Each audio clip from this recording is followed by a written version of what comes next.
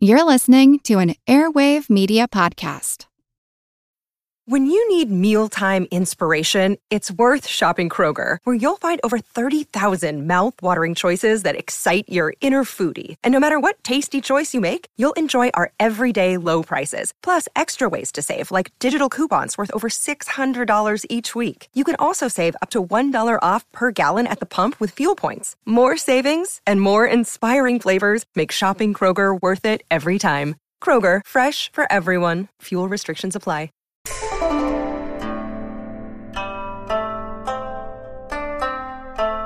Hello, and welcome to the History of China.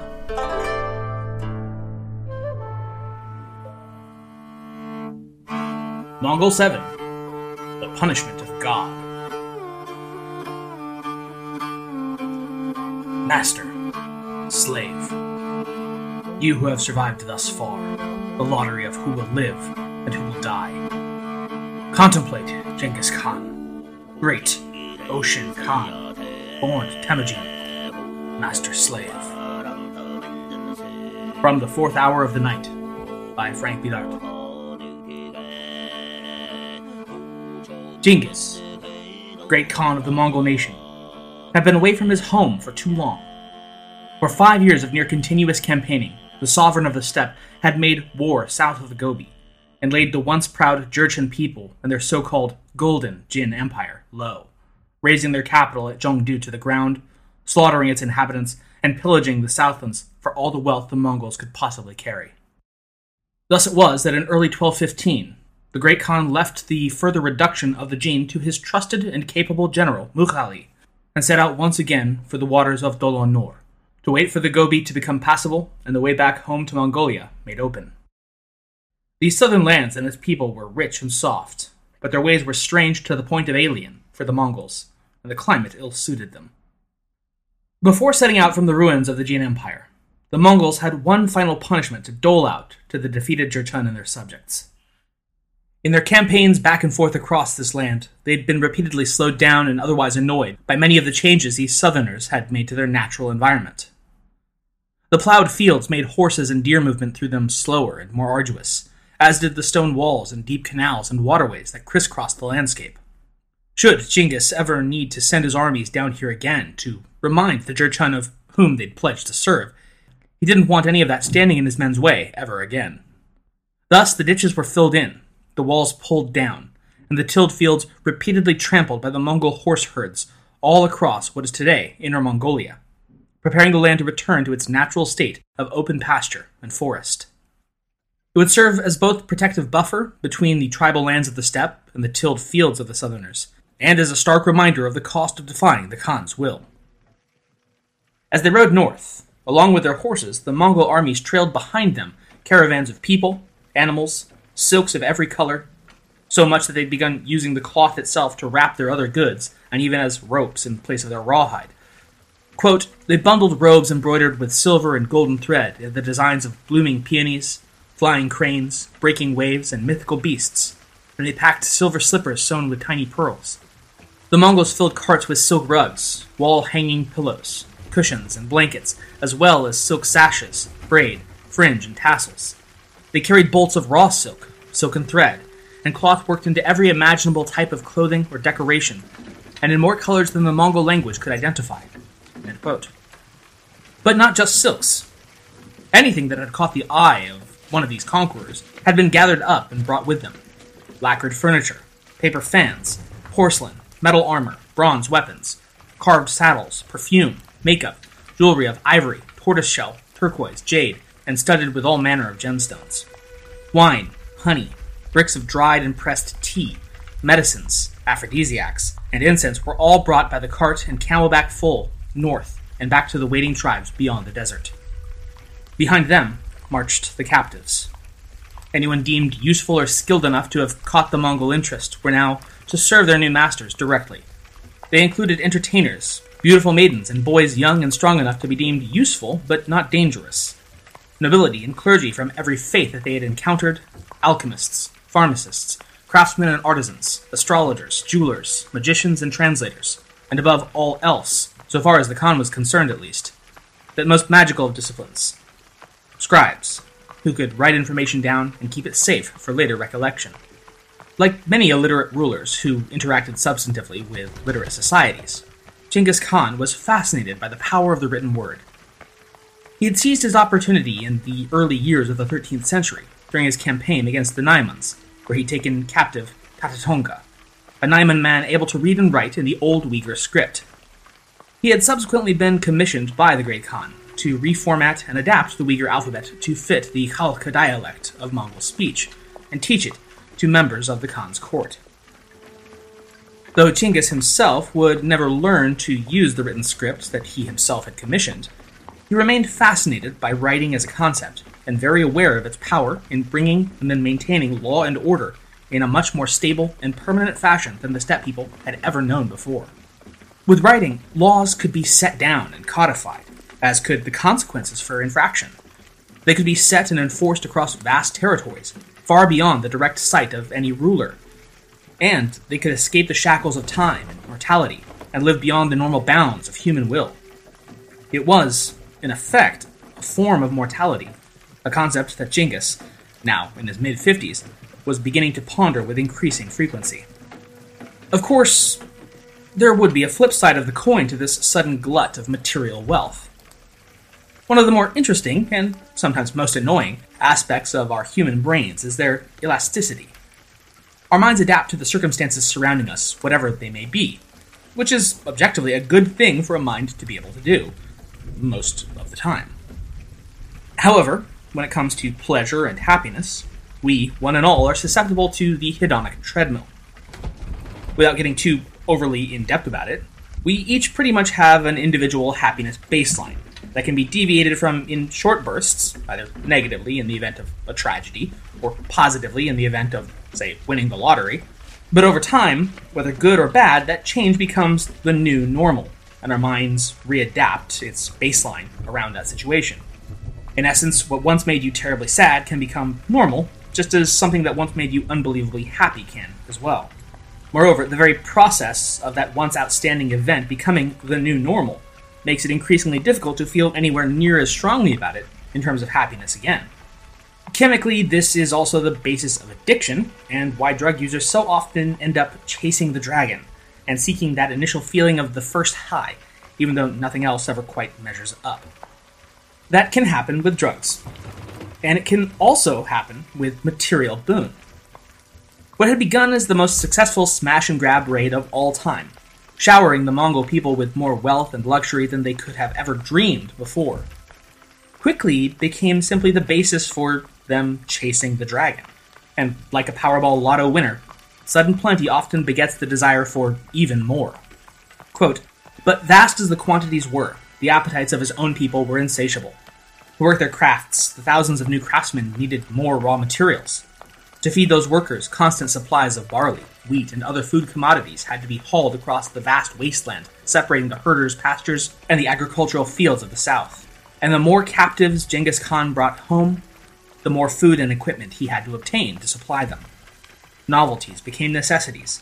The more he conquered, the more he had to conquer." End quote. It would be that insatiable dragon of expansionism that he would spend the remaining decade and a half of his life chasing, as would his sons and their sons after them in the generations to follow.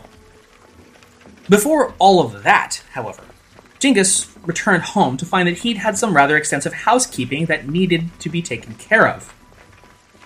His extended absence from Mongolia had caused several of his more remote vassals to begin to forget that their pledges to him were not of an if-I-feel-like-it-today variety. Right at the top of that list of forgetful subjects were the Siberian tribes of the taiga forests, and those people bordering the Uyghur farmers to the southwest. The Siberians, known as the Tumad people, had for years at this point taken advantage of the Great Khan's absence to simply choose not to send their required yearly tribute of furs and women. In fact, upon the death of their chieftain, his wife and Khatun, a woman known as Bokhui Tarhun, which is apparently not her name, but more of a description, roughly translating as big and fierce, or as Orgung Onan translates it, violent and fat, had seized control of the tribe in her own name. An emissary had been dispatched from the makeshift Mongol capital camp at Avarga to investigate, but he did not return. Eventually, Genghis sent out a second emissary to investigate the disappearance of the first, only for this one to go missing as well. It would later be discovered that Botokhui Tarkun had taken both emissaries captive, and possibly had even wed them both, in a marked reversal from usual gender roles. By 1218, and down 2 good negotiators at this point, Genghis decided that the time for tiptoeing around this northern bush was over, and instead of sending another peace delegation, this time he dispatched one of his generals, Borokhul Noyan, and a detachment of soldiers to investigate what had become of his men at the hands of these Siberian tribesmen. For more than a decade now, Mongol troops had been refining and perfecting their particular art of warfare via the horse and bow, and they rode north confident that it would take little to bring this rogue band of forest tribes to heel.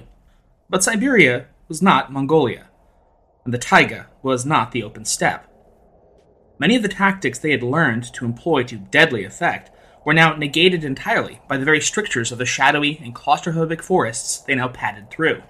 From Weatherford, quote, "Usually, the Mongol crossed the steppe by spreading out and moving forward on a broad front. In the forest, however, they had to follow one another along the narrow trails. Botokhui Tarkhun's forces heard them coming long before they'd arrived in her territory, and like any experienced forest hunter, she set a trap for them. She sent a contingent of her troops to seal off the trail behind the men to prevent their escape. Then she ambushed them from the front. Botokhui Tarkhun's forces triumphed, and in the battle, her warriors killed the Mongol general. Perhaps the Tumad and their queen celebrated this shocking victory over their Mongol overlords, and maybe they even thought that they had won. But if that was the case, they clearly did not yet understand just who they were dealing with in the person of the Great Khan. When news that Mongol blood had been spilled, and one of his generals at that, Genghis was not defeated, but enraged, threatening to personally lead his armies to grind the Tumad into dust.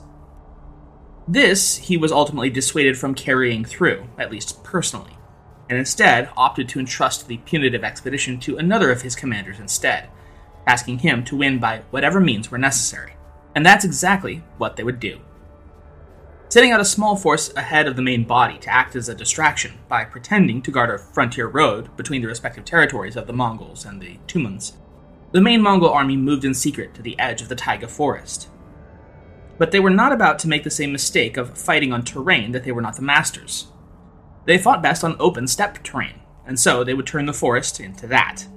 With saws, axes, and chisels, they hewed a wide road straight through the thick woods, and then directly to the main camp of the Tumad Queen. From the secret history, quote, "Genghis appointed Dorbe Dorkshin of the Dorbets to array the soldiers in strict order, prayed to eternal heaven, and strive to make the Tumad people submit. Dorbe ordered his regular soldiers to travel by the paths created by the Red Bull," which was almost certainly a deer, "and said that any soldier who gave up would be beaten. He made them cut, chop, and saw the trees that blocked the path created by the Red Bull to clear a way for the attack.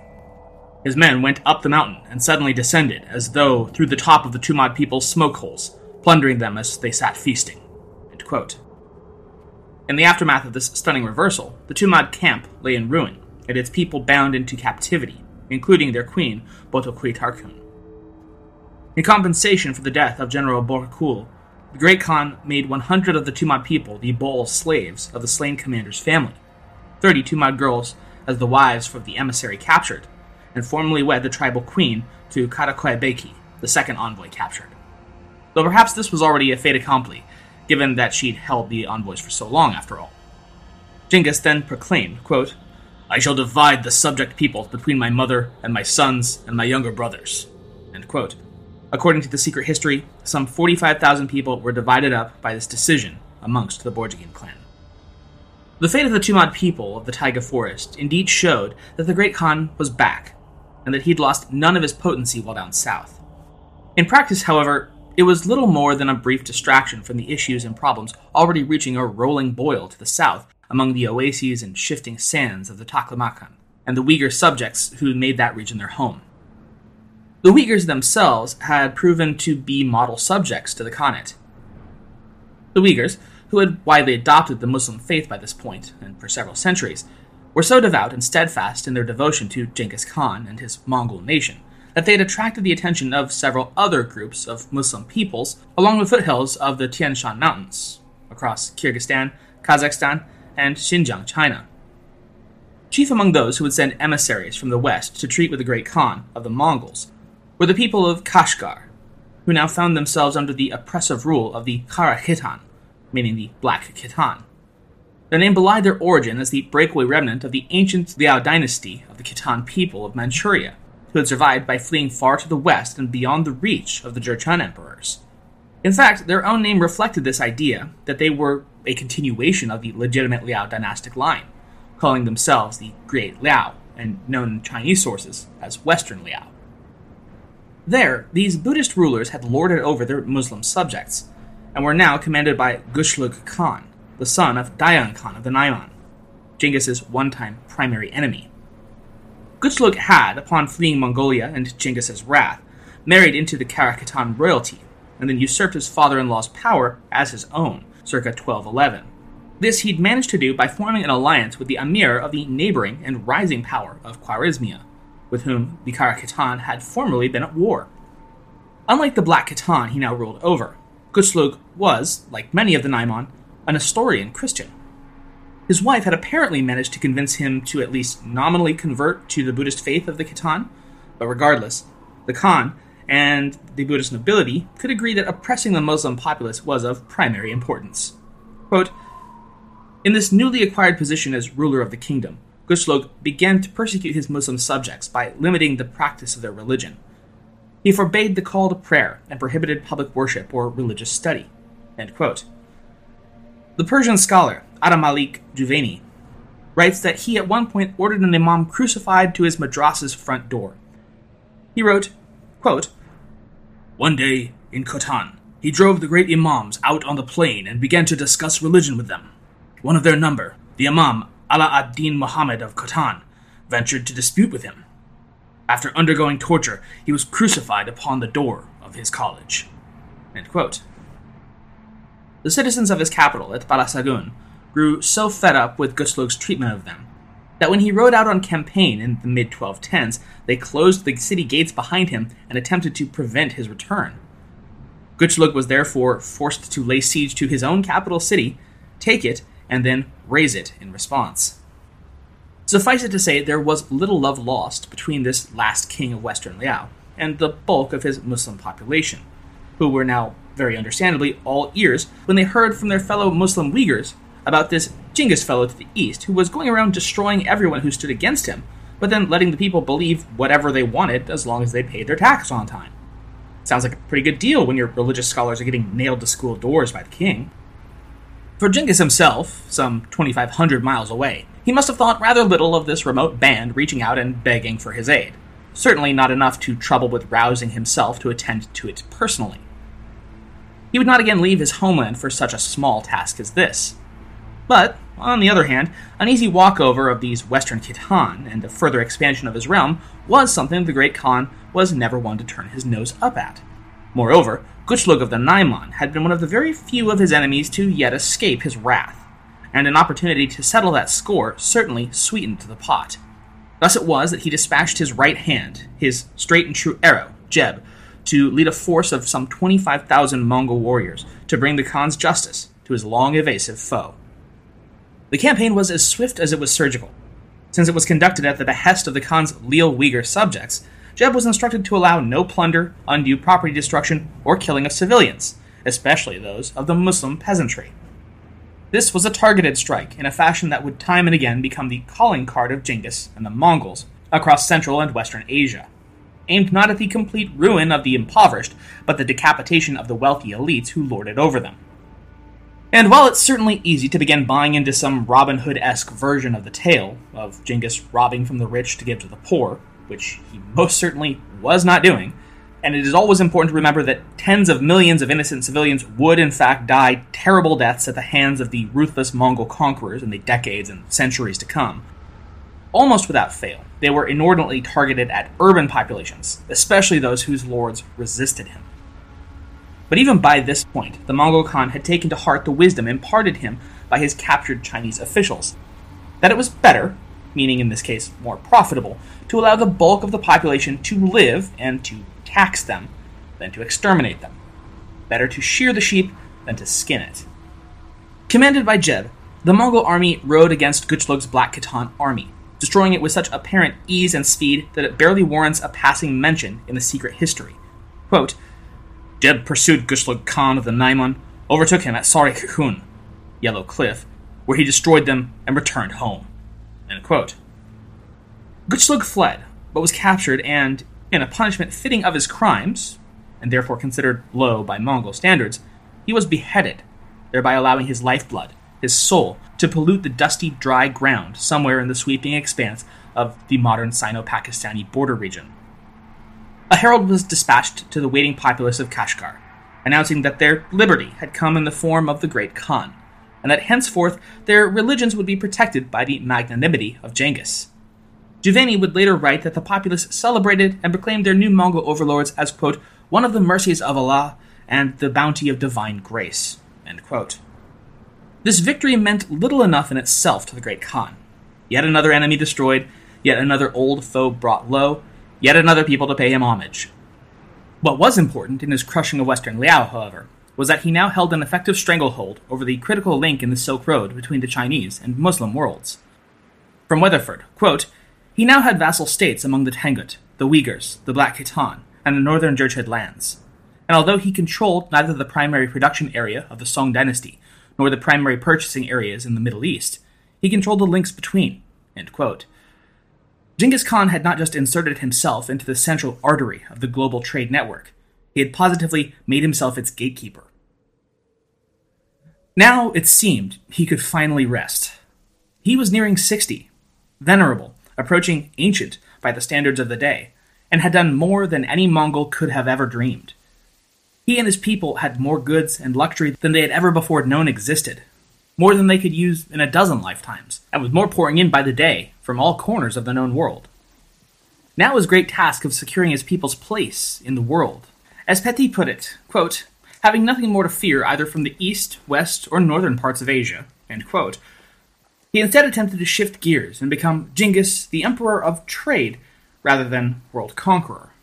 As such, he reached out to the most likely candidate, the emir of his powerful new neighbor to the distant west, the emir of Khwarezmia, whose own mighty Turco-Persian empire extended from the mountains of Afghanistan to the shores of the Black Sea, including Transoxiana, Afghanistan, Sistan, Firaza, Mazandaran, and Iraq Ajami. Khwarezmia was ruled by Ala ad-Din Muhammad II, who had come to the throne at the age of 31 in the year 1200, just 6 years after his kingdom's formation, by his father, and had spent the subsequent decade and a half following up his father's campaign to expand and consolidate Khwarezmian rulership over the whole of the region, conquering the Ghurid Empire, Samarkand from the Karakhanids, and seizing large stretches of territory from both the Karakhitans and the Atabeg Turks. By 1217, having reached the height of his power, Muhammad attempted to bestow upon himself the ancient Persian title of Shah, and demanded that the Abbasid Caliph in Baghdad recognize his claim. At this the Caliph balked, however, and denied him the title, prompting Muhammad to raise an army and march against Baghdad, only to be stopped by a blizzard while attempting to cross the Zagros Mountains.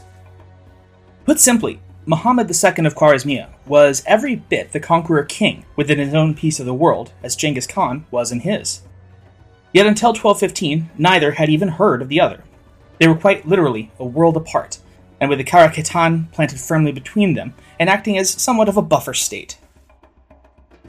That mutual ignorance would begin to crumble, following Muhammad learning more about the so-called Golden Empire of the Jurchen, what he knew as Kitay, and thereafter sending a trade mission to collect more information about this eastern El Dorado, only to find instead the still smoldering ruins of Zhongdu in the aftermath of the Mongol sacking, with the sun-bleached bones of its population stacked atop one another all the way to the horizon. As of 1217, having pursued the fleeing Naiman forces of Gutchlug into Khwarezmian territory, Genghis Khan was now also informed of this western, seeming mirror image of himself, a powerful, wealthy emperor, someone with whom he had no grudge or blood feud, at least as of yet, someone far enough away that he did not pose an immediate physical threat, someone with whom, perhaps, trade relations could be opened for the benefit of all. Again, from Petit, quote, he endeavored to cultivate a sincere friendship with the king of Khwarezm. He, therefore, toward the latter end of the year 1217, sent 3 ambassadors to him with presents, to ask that their people might trade together with safety, and find in a perfect union with one another, that repose in plenty, which are the chief blessings that can be wished for in all kingdoms." End quote. The Mongol embassy would arrive in the spring of 1218, and upon being received at the Khwarezmian capital of Samarkand, delivered a letter of greetings and friendship from the Great Khan. It read, quote, "I have the greatest desire to live in peace with you. I shall look on you as my son. For your part, you are not unaware that I have conquered northern China and subjected all the tribes of the north. You know that my country is an ant-heap of warriors, a mine of silver, and that I have no need to covet other dominions. We have an equal interest in fostering trade between our subjects." End quote.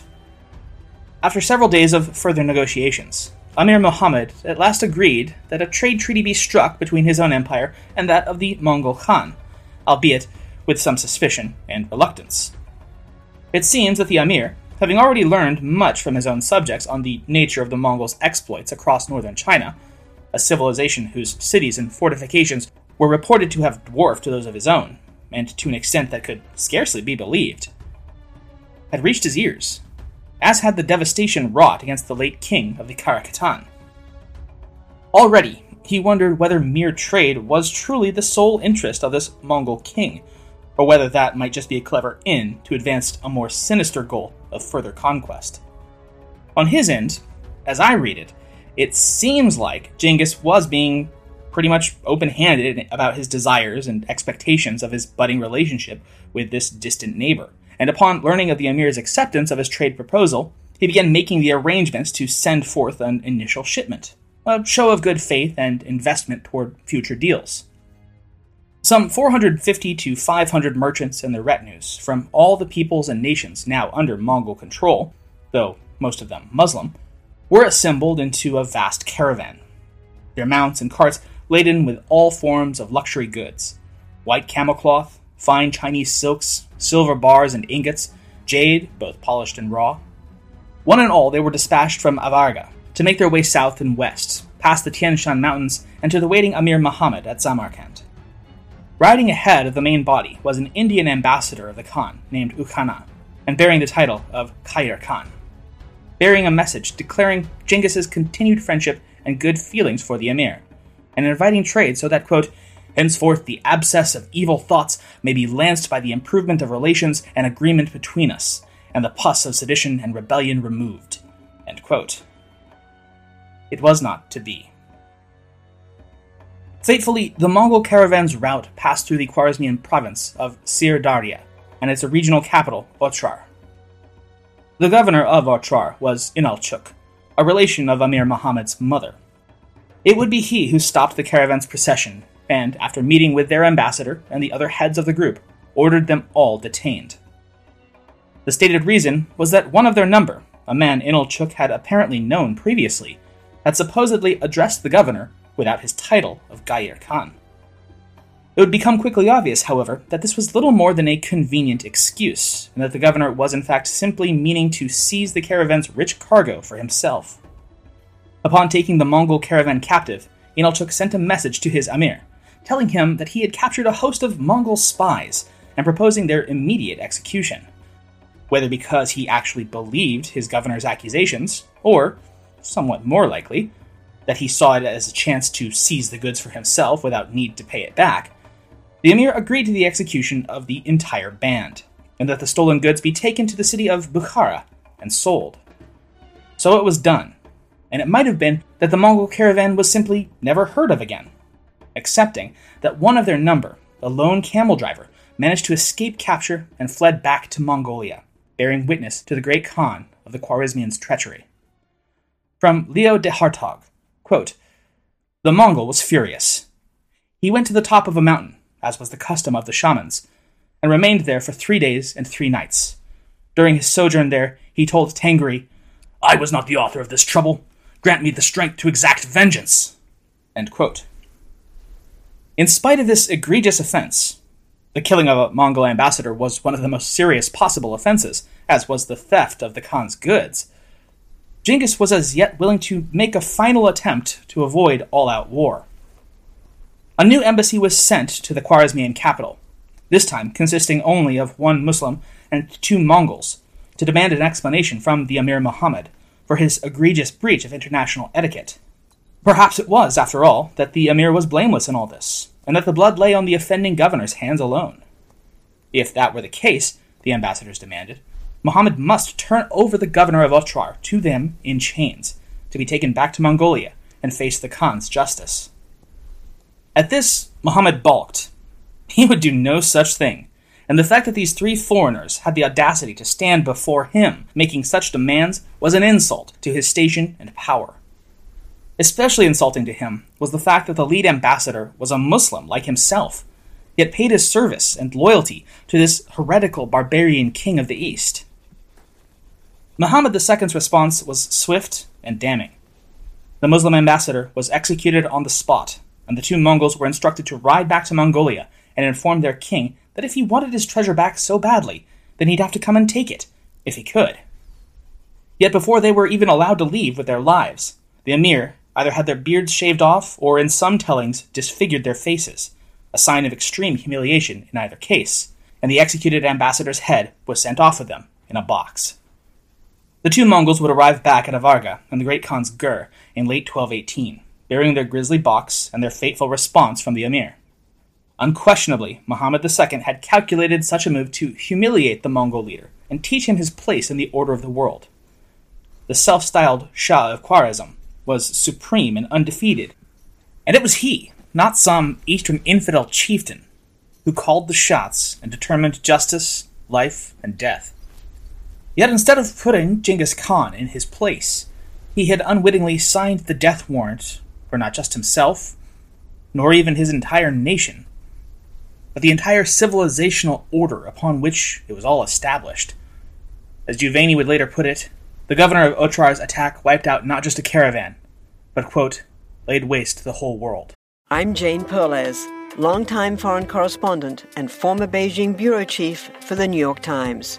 I've been a foreign correspondent in lots of places: Somalia, Indonesia, Pakistan, but nowhere as important to the world as China. I mean, China is not dropping anti-democratic paratroopers into Montana. But of course, we did see things like the weather balloon/spy balloon riveting the whole country for a week. This is Face Off, an 8-part series in which we'll take you behind the scenes to key moments in the tumultuous U.S.-China relationship. We'll speak with a diplomat, a spy, a tech reporter, a U.S. admiral, even Yo-Yo Ma. Plus, my pal and noted China historian Rana Mitter joins the conversation. We'll look at what's driving the 2 nations apart and explore whether anything can help bring them back together. Face Off launches April 9th. So just to quickly recap here, the 3 major events we've been talking about, the Tumad Rebellion in Siberia, the campaign against Gushlug and the Karakitan, and the back-and-forth escalation of tensions with Khwarezmia, were all more or less happening at around the same time, circa 1217 to around 1218. And it was this final, fatal insult by Emir Muhammad, however, that finally got Genghis to tell his respective generals, Jochi in Siberia and Jeb in Transoxiana, okay, quit your goofing around, stop playing with your food, we've got serious business to attend to here. Finish up whatever you're doing and get over here. Thus, by the new year of 1218, both of the former campaigns were hastily and brutally finished off to make way for the prosecution of this third one, and the entire border between the now conquered Western Liao territories and that of Khwarezmia, a region marked out by the Irtysh River, was occupied by the Mongols and the forces under their command. The Khan called his banners, rallying the armies of those lords and kings who had sworn their aid and support to him. Of particular note was his message to the Emperor of Western Xia, known in Chinese sources as Xia Shenzong, and in Mongol sources as Burkhan. Genghis's missive stated, quote, "Before, you stated that you wished to serve as my right hand. The golden reins of my authority has been severed by the treachery of the Sartsaul people, which is the Khwarezmians. I'm riding out to settle the score with these rebels. I bid you join yourself with me as my right hand of my army and ride out." End quote. The Mongol message was read out before the Tangut court, and Shenzong considered how he should reply. Yet before the Xia Emperor could make his response, his chief ambassador, Asha Gambu, made a boastful reply of his own. Quote, If Genghis is so impotent that he cannot conquer the Muslims alone, why does he presume to call himself Great Khan?" End quote. Thus he sent the Mongol emissaries back to Genghis without any Tangut troops at all. Upon hearing this report, Genghis was puzzled. "Why would Asha Gampu say such things to us? He must know there would be no great difficulty in destroying the Tangut kingdom on our ride westward.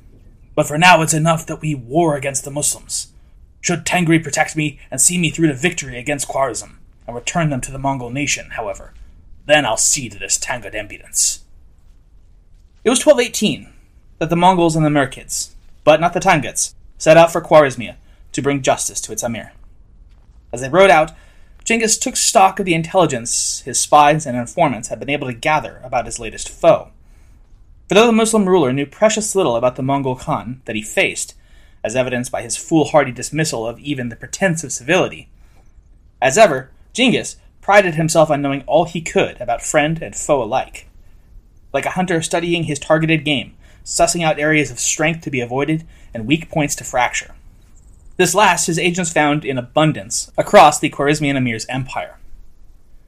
A young empire cobbled together from many disparate peoples and cultures, much like the Great Khan's own, meant that any leader had a limited number of options for how to maintain order and control. For Genghis, that had been the almost superhuman sense of loyalty that his force of personality inspired in those around him. His penchant for seeking out the best qualified individuals for any position, regardless of previous station or relation. His ruthless stamping out of individual tribalism in favor of a greater sense of pan-Mongol identity. And of course, all backed up with a goodly smattering of terror at what the outcome of defiance would inevitably be. It was, over the course of his whole life, a near-perfect balance of carrot and stick. Obey me, and we all prosper together. Defy me, and face annihilation alone. Muhammad II, however, had built his reign on a much different combination. A whole lot less carrot, and a whole lot more stick.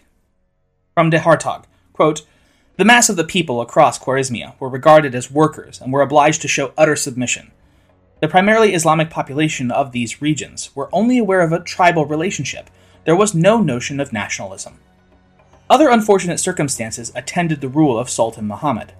The incessant warfare, which had prevailed during his father's rule and continued under his own, caused much suffering in most of the region. The Khwarezm army, recruited mainly from foreign mercenaries of Turkish origin, terrorized people with savage cruelty. This army of mercenaries was, however, the sole support of Muhammad's throne, and in his own interest he was obliged to subordinate the protection of his peoples to the pleasure of his army." End quote. It's the eternal boondoggle of regimes that rule through fear and military subjugation. If the only thing protecting you from the people is the army, then you have to do anything and everything to keep the army happy, even if it means inflicting further suffering and engendering more hatred from your people. What was worse, there was no central administrative organization within the emir's government, and in fact, many of the empire's regional governor posts still sat empty, or occupied by family members who could barely stand their supposed ruler, and like as not, wouldn't even listen to him. Chief among these was his own mother, Turkin, who pretty much ruled the geographic center of Khwarezmia in her own name as Khatun, and who regularly ignored the dictums of her own son. Thus, though geographically large, Muhammad II ruled only nominally over large parts of his empire, and could count on no one but the soldiers whose continued loyalty was contingent on the size of their upcoming paycheck. This was all bad enough, but it got worse from there. All this was compounded and exacerbated by his own apparent lack of realization about what a precarious position these circumstances placed him in. Quote, "Although he was, in comparison to Genghis Khan, highly educated, he was so obsessed with illusions of grandeur that he imagined the mere size of his empire was sufficient to ensure his fame." End quote. He had as yet no idea of the kind of education he was about to receive at the hands of an illiterate steppe herder educated by the school of hard knocks. Even so, Muhammad was smart enough to understand that a Mongol response would be forthcoming. After the mass murder at Otrar, how could it not? Convening his council of war, then, they discussed how best to counter the Mongol incursion. The emir's son, Jalal al-Din, put forth the plan that the Khwarezmian army mass along the empire's eastern border, along the Sirdarya River, near Otrar itself, arguing that by so doing, they could deny them any chance of rest before meeting in battle. Jalal al-Din offered to lead this force himself, though it seems that the majority of the emir's other advisors did not favor this strategy, and instead urged Muhammad to withdraw his armies behind the Amu Darya River. It has been posited many times by subsequent historians that the emir's failure to take his son's advice and concentrate his forces for a mass attack against the Mongol army cost him the war. But de Hartog points out that given the endemic problems of Khwarezmi at the time, that would have been a virtual impossibility. Quote, to cope with the increasing tension on the eastern frontier, he had to reinforce his army. To do this, high taxes had to be imposed, a measure strongly resisted in his newly formed empire. Here and there, the people rose in rebellion. He could not therefore concentrate his army all in one place. In order to keep the peace, the Khwarezm Shah was obliged to post numbers of his troops all over his territories, a dislocation of the Khwarezm army which Genghis Khan swiftly and expertly exploited. End quote. In other words, because he needed a large army to deal with the Mongols, he had to raise taxes. But because he raised taxes, he could not mass his large army in order to counter the Mongols. He'd put himself into a classic catch-22. The Mongol force arrived at the eastern border of Khwarezmia in late 1218. From the secret history, quote, he rode past the settlement of Alai, taking with him his Merkid wife, Kulan Khatun, as companion, and leaving his brother Ochagin in command of the great camp at Avarga. The first army he sent out was commanded by Jeb. Behind them, he sent another led by Sube'etei, and behind them a third under Tokutar. Sending off these three commanders, he told them, ride off to the outside of the Sultan's armies, and wait there until I arrive. Then you'll attack from your side, when I strike from mine. End quote. Famously, Genghis employed one of his favorite tactics once again in his initial invasion of the empire, that of attack from a direction the enemy thinks is impossible.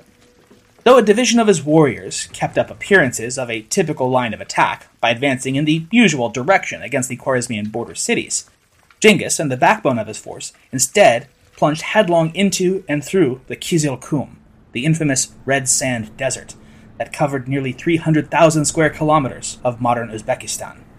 With summer temperatures having been recorded as reaching highs of more than 52 degrees Celsius or 125 degrees Fahrenheit, it was with good reason that caravans along the Silk Road had for more than 1,000 years detoured hundreds of additional miles to make their way around the deadly wasteland.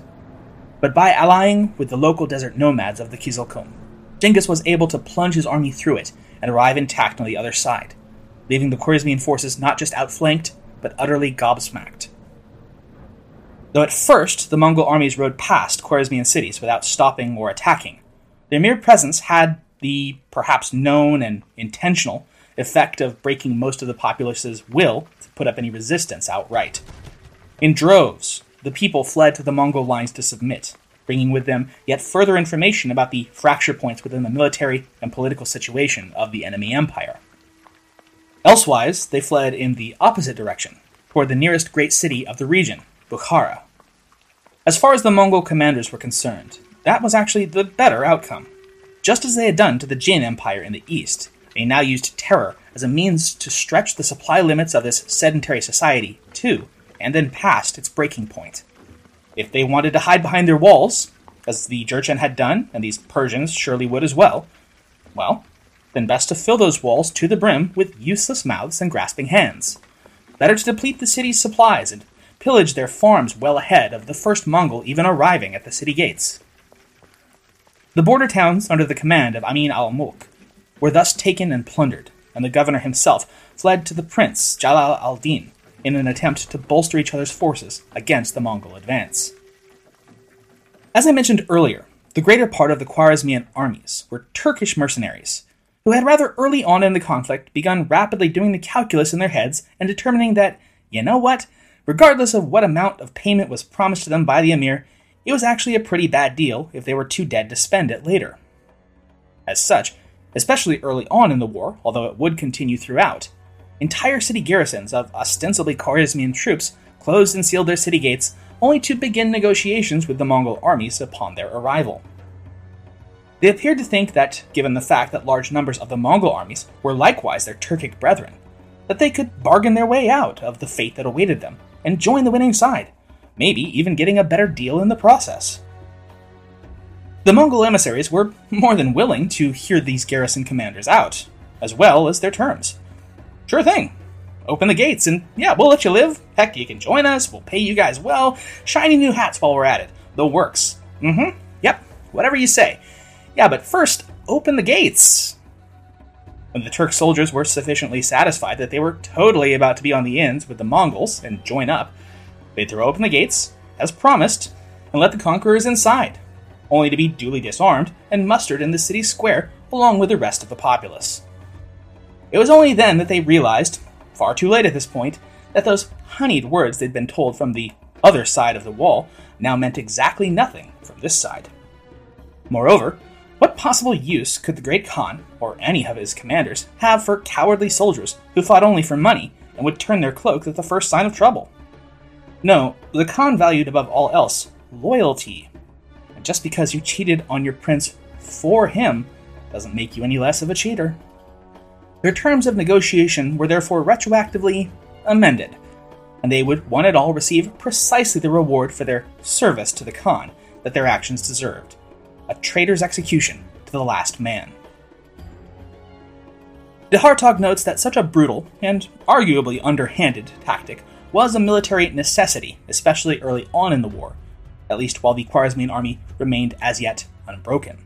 Quote, "The numerical inferiority with which Genghis marched into Khwarezm demanded absolutely loyal troops. In 1221, when he no longer had much to fear from the enemy's army and it was necessary to replace his losses, Turkish troops were indeed accepted from the Khwarezm army, even in fairly large numbers." End quote. The Mongol expeditionary army pushed westward, crossing first the Chu and then the Talas rivers, along whose banks Tang Chinese and Abbasid Muslim armies had once clashed almost 5 centuries prior.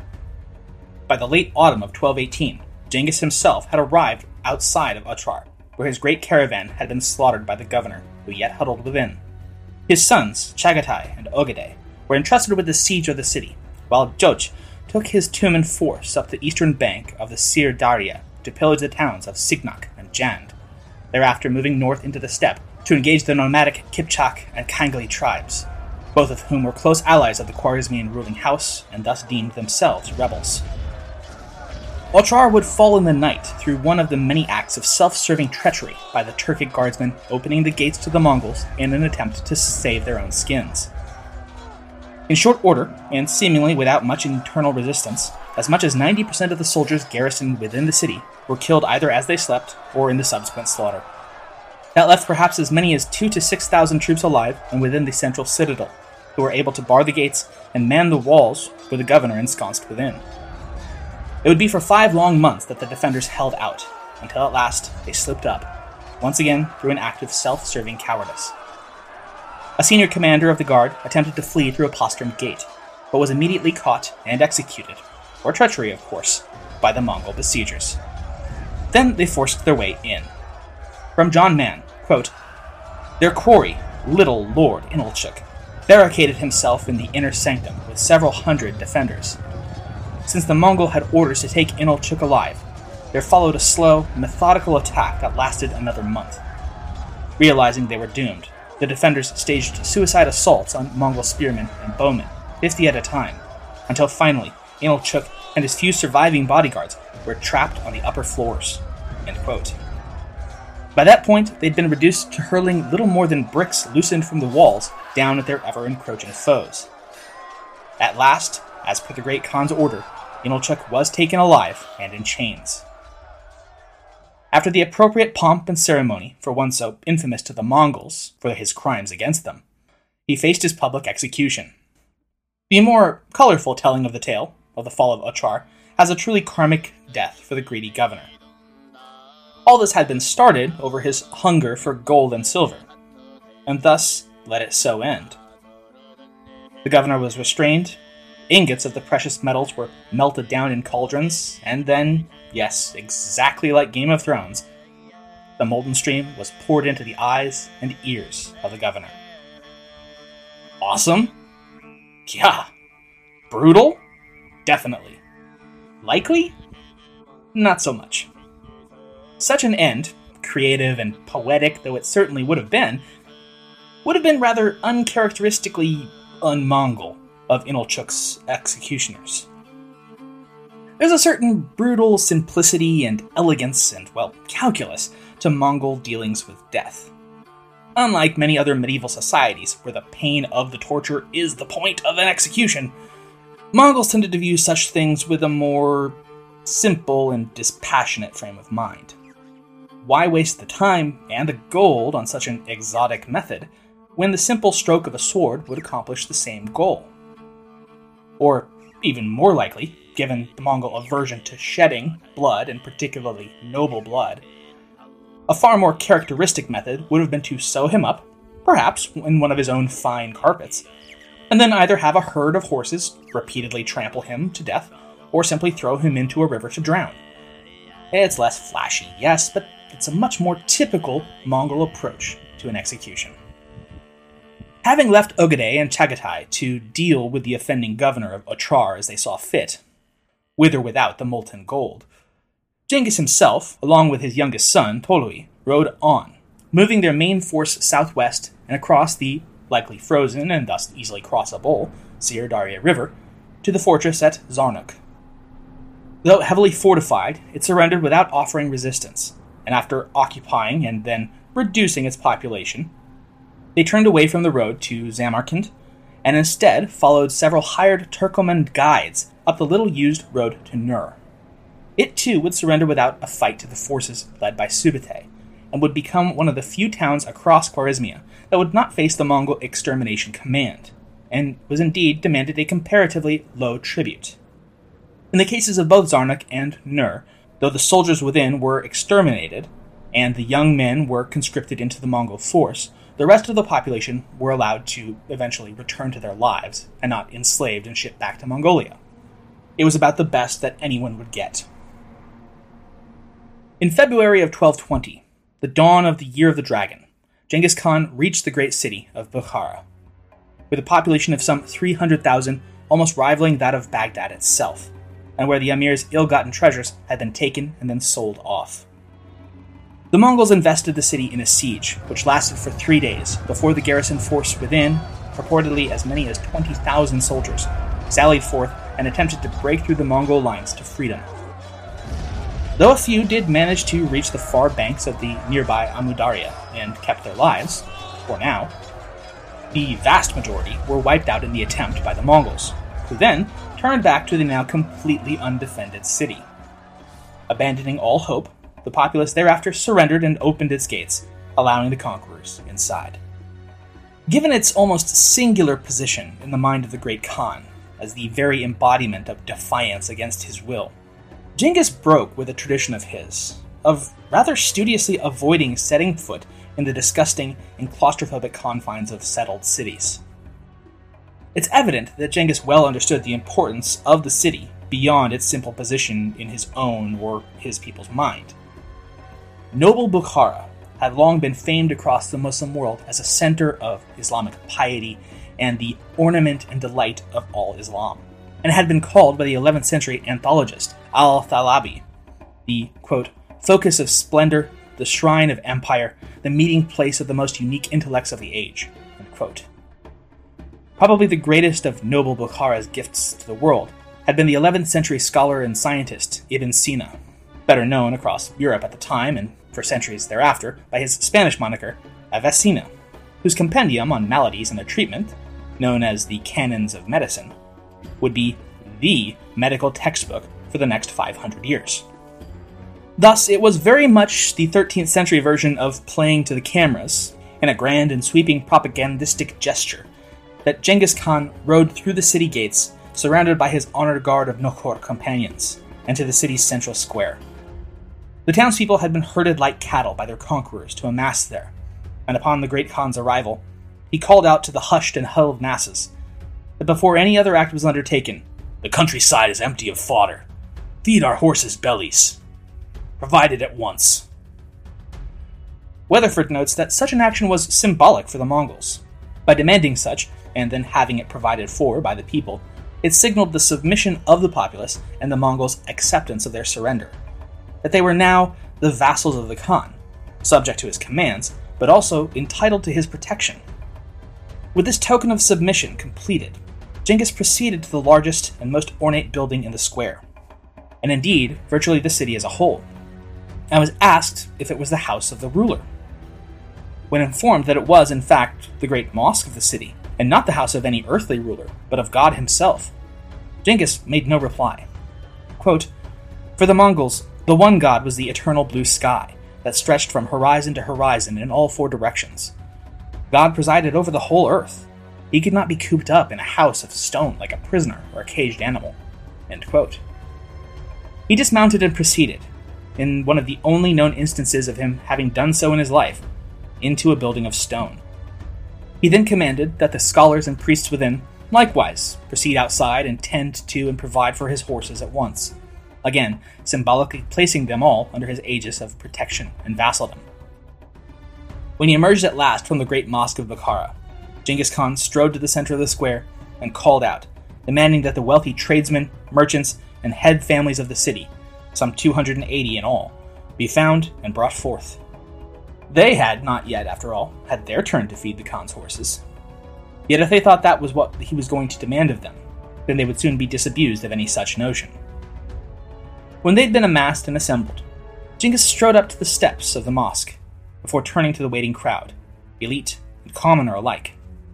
Through his interpreters, he lectured the denizens of Bukhara on the nature of sin, and the specific sins committed by the Emir and the elites of their city. Giovanni would later put pen to parchment and write down, according to him at least, the great Khan's own words. Quote, "O people, know that you have committed great sins, and that it is the great ones among you who have committed these sins. If you ask me what proof I have for these words, I say it's because I am the punishment of God. If you had not committed these sins, God would not have sent a punishment like me upon you." End quote.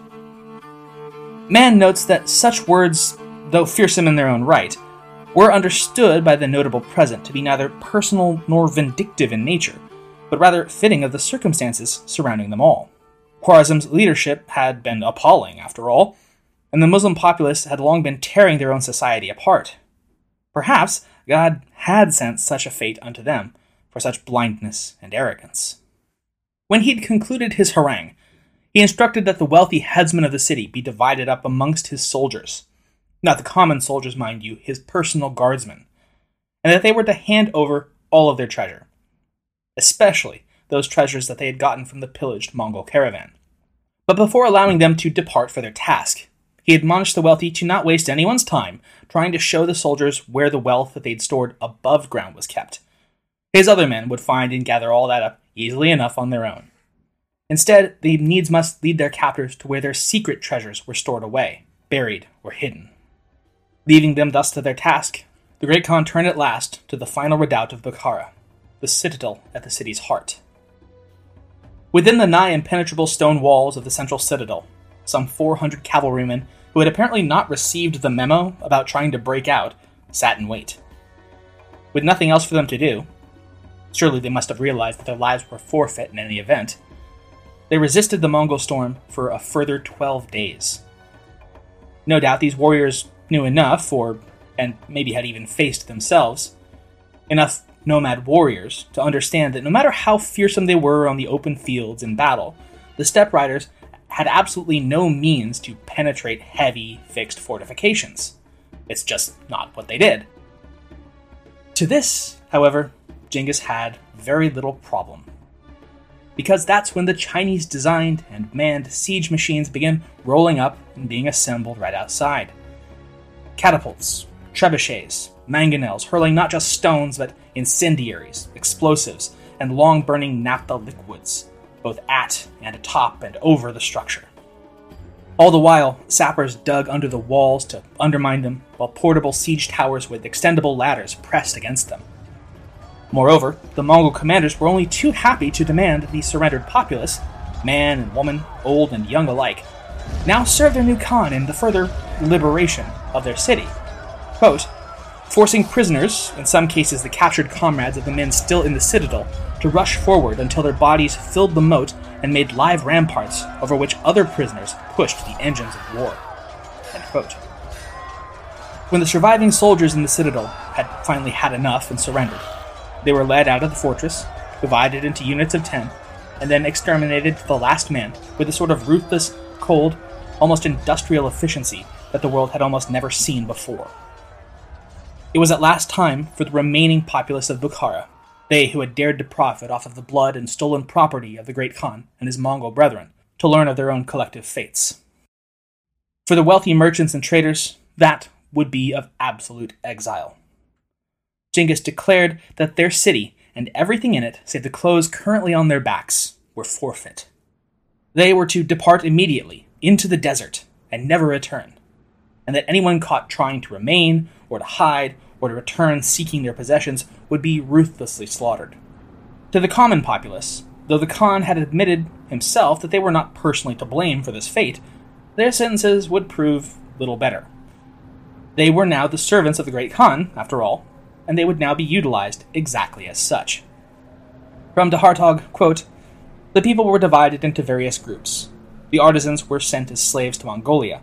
The strong young men had to follow the army to provide an expendable vanguard at the next storming of a town. Families were separated forever. Women were also shown no mercy, and there were heartbreaking scenes. The Mongols raped the women under the eyes of their fellow victims, who could only weep at their helplessness. Many chose death in the face of such terrible things." End quote. The imam of the great mosque, even knowing that he'd be slaughtered for such defiance, felt compelled to speak out against such evils, and as predicted, was cut down in short order. Finally, either by accident or simple malice, the city was set ablaze, and made almost entirely from wood and straw as it was, burned down almost entirely to the ground. The fate of Bukhara would serve as a grisly template for the remaining years of the Mongol conquest of Khwarezmia. Genghis's juggernaut rolled eastward towards Samarkand, where Muhammad II at last realized that he had made a huge mistake. It paused just long enough to besiege and then take Khoshend on the borders of Fergana, all the while driving the non-urban populace into such centers to decrease supply stores and increase the terror. Of the prisoner vanguards, 1 in every 10 were given Mongol battle standards and commanded to carry them forth into battle, giving the impression to any defenders that the Mongols possessed a host of enormous size, rather than just herds of human chattel they drove before them. Arriving outside of Samarkand, the Mongols were probably shocked when the emir sent a brigade of 20 trained elephants, likely gifts from India, out of the main gates to engage the vast horde. Yet such a half-baked strategy almost immediately backfired when faced by the thousands upon thousands of massed armed people, as well as the sting of Mongol arrows. The elephants turned and trampled their masters before escaping out into the open plains. It was clear that Samarkand, like Bukhara before it, was doomed. Facing the unthinkable, but suddenly inevitable, prospect, Muhammad II fled, abandoning his capital and its populace to their grisly fates, and riding out at top speed across the countryside, as fast and as far as his mount would carry him away from the Mongols who now eagerly pursued him. In each place he stopped, he desperately warned all who would listen of the death that was coming for them all, and that they should likewise abandon their lands, take what they could, burn what they couldn't, and flee behind him. Genghis, now approaching 60, simply wasn't quite feeling up to personally chasing the emir across Central Asia, but knew that it needs must be done if this war could truly ever end in victory. Thus it would fall to his trusted Jeb and Subedeh and their combined tumens to hound the emir across Uzbekistan, Turkmenistan, and Iran, coming as close as a mere day's ride behind the fleeing prince at times, until they arrived at the shores of the Caspian Sea.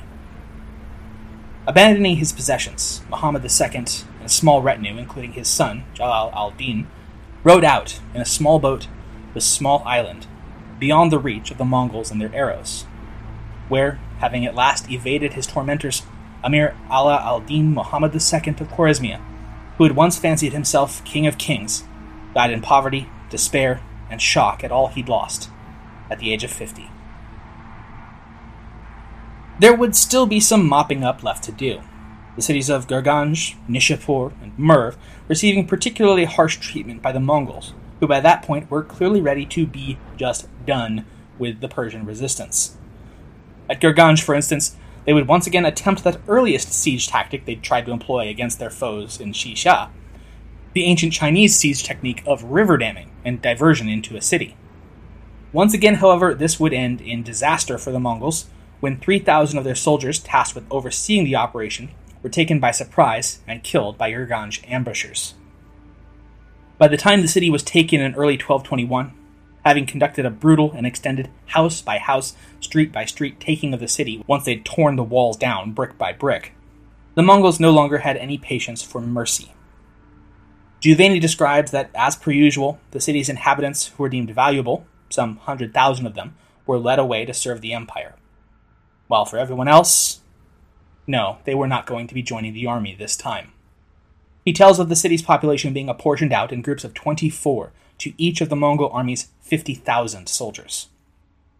Over the course of that day, each and every one were executed in turn, which, if such numbers can be believed, makes some 1.2 million systematically slaughtered over the course of a single day. The Mongols are not done in the West, far from it. But next time, we'll leave Jeb and Sube'etei to their reduction of Persian resistance at cities like Merv, and follow Genghis back east, where he has one final score to settle against the vassal who thumbed his nose at him when he'd asked for help, that traitorous Tangut emperor of Western Xia. Because it was time for Genghis to ensure that, while he might be reaching the end of his travels, his legacy would endure. Thanks for listening.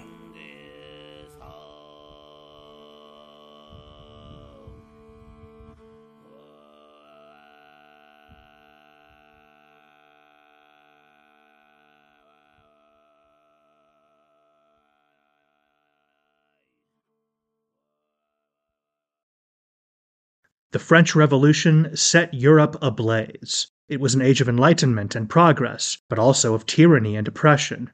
It was an age of glory and an age of tragedy. One man stood above it all. This was the Age of Napoleon. I'm Everett Rummage, host of the Age of Napoleon podcast. Join me as I examine the life and times of one of the most fascinating and enigmatic characters in modern history. Look for the Age of Napoleon wherever you find your podcasts.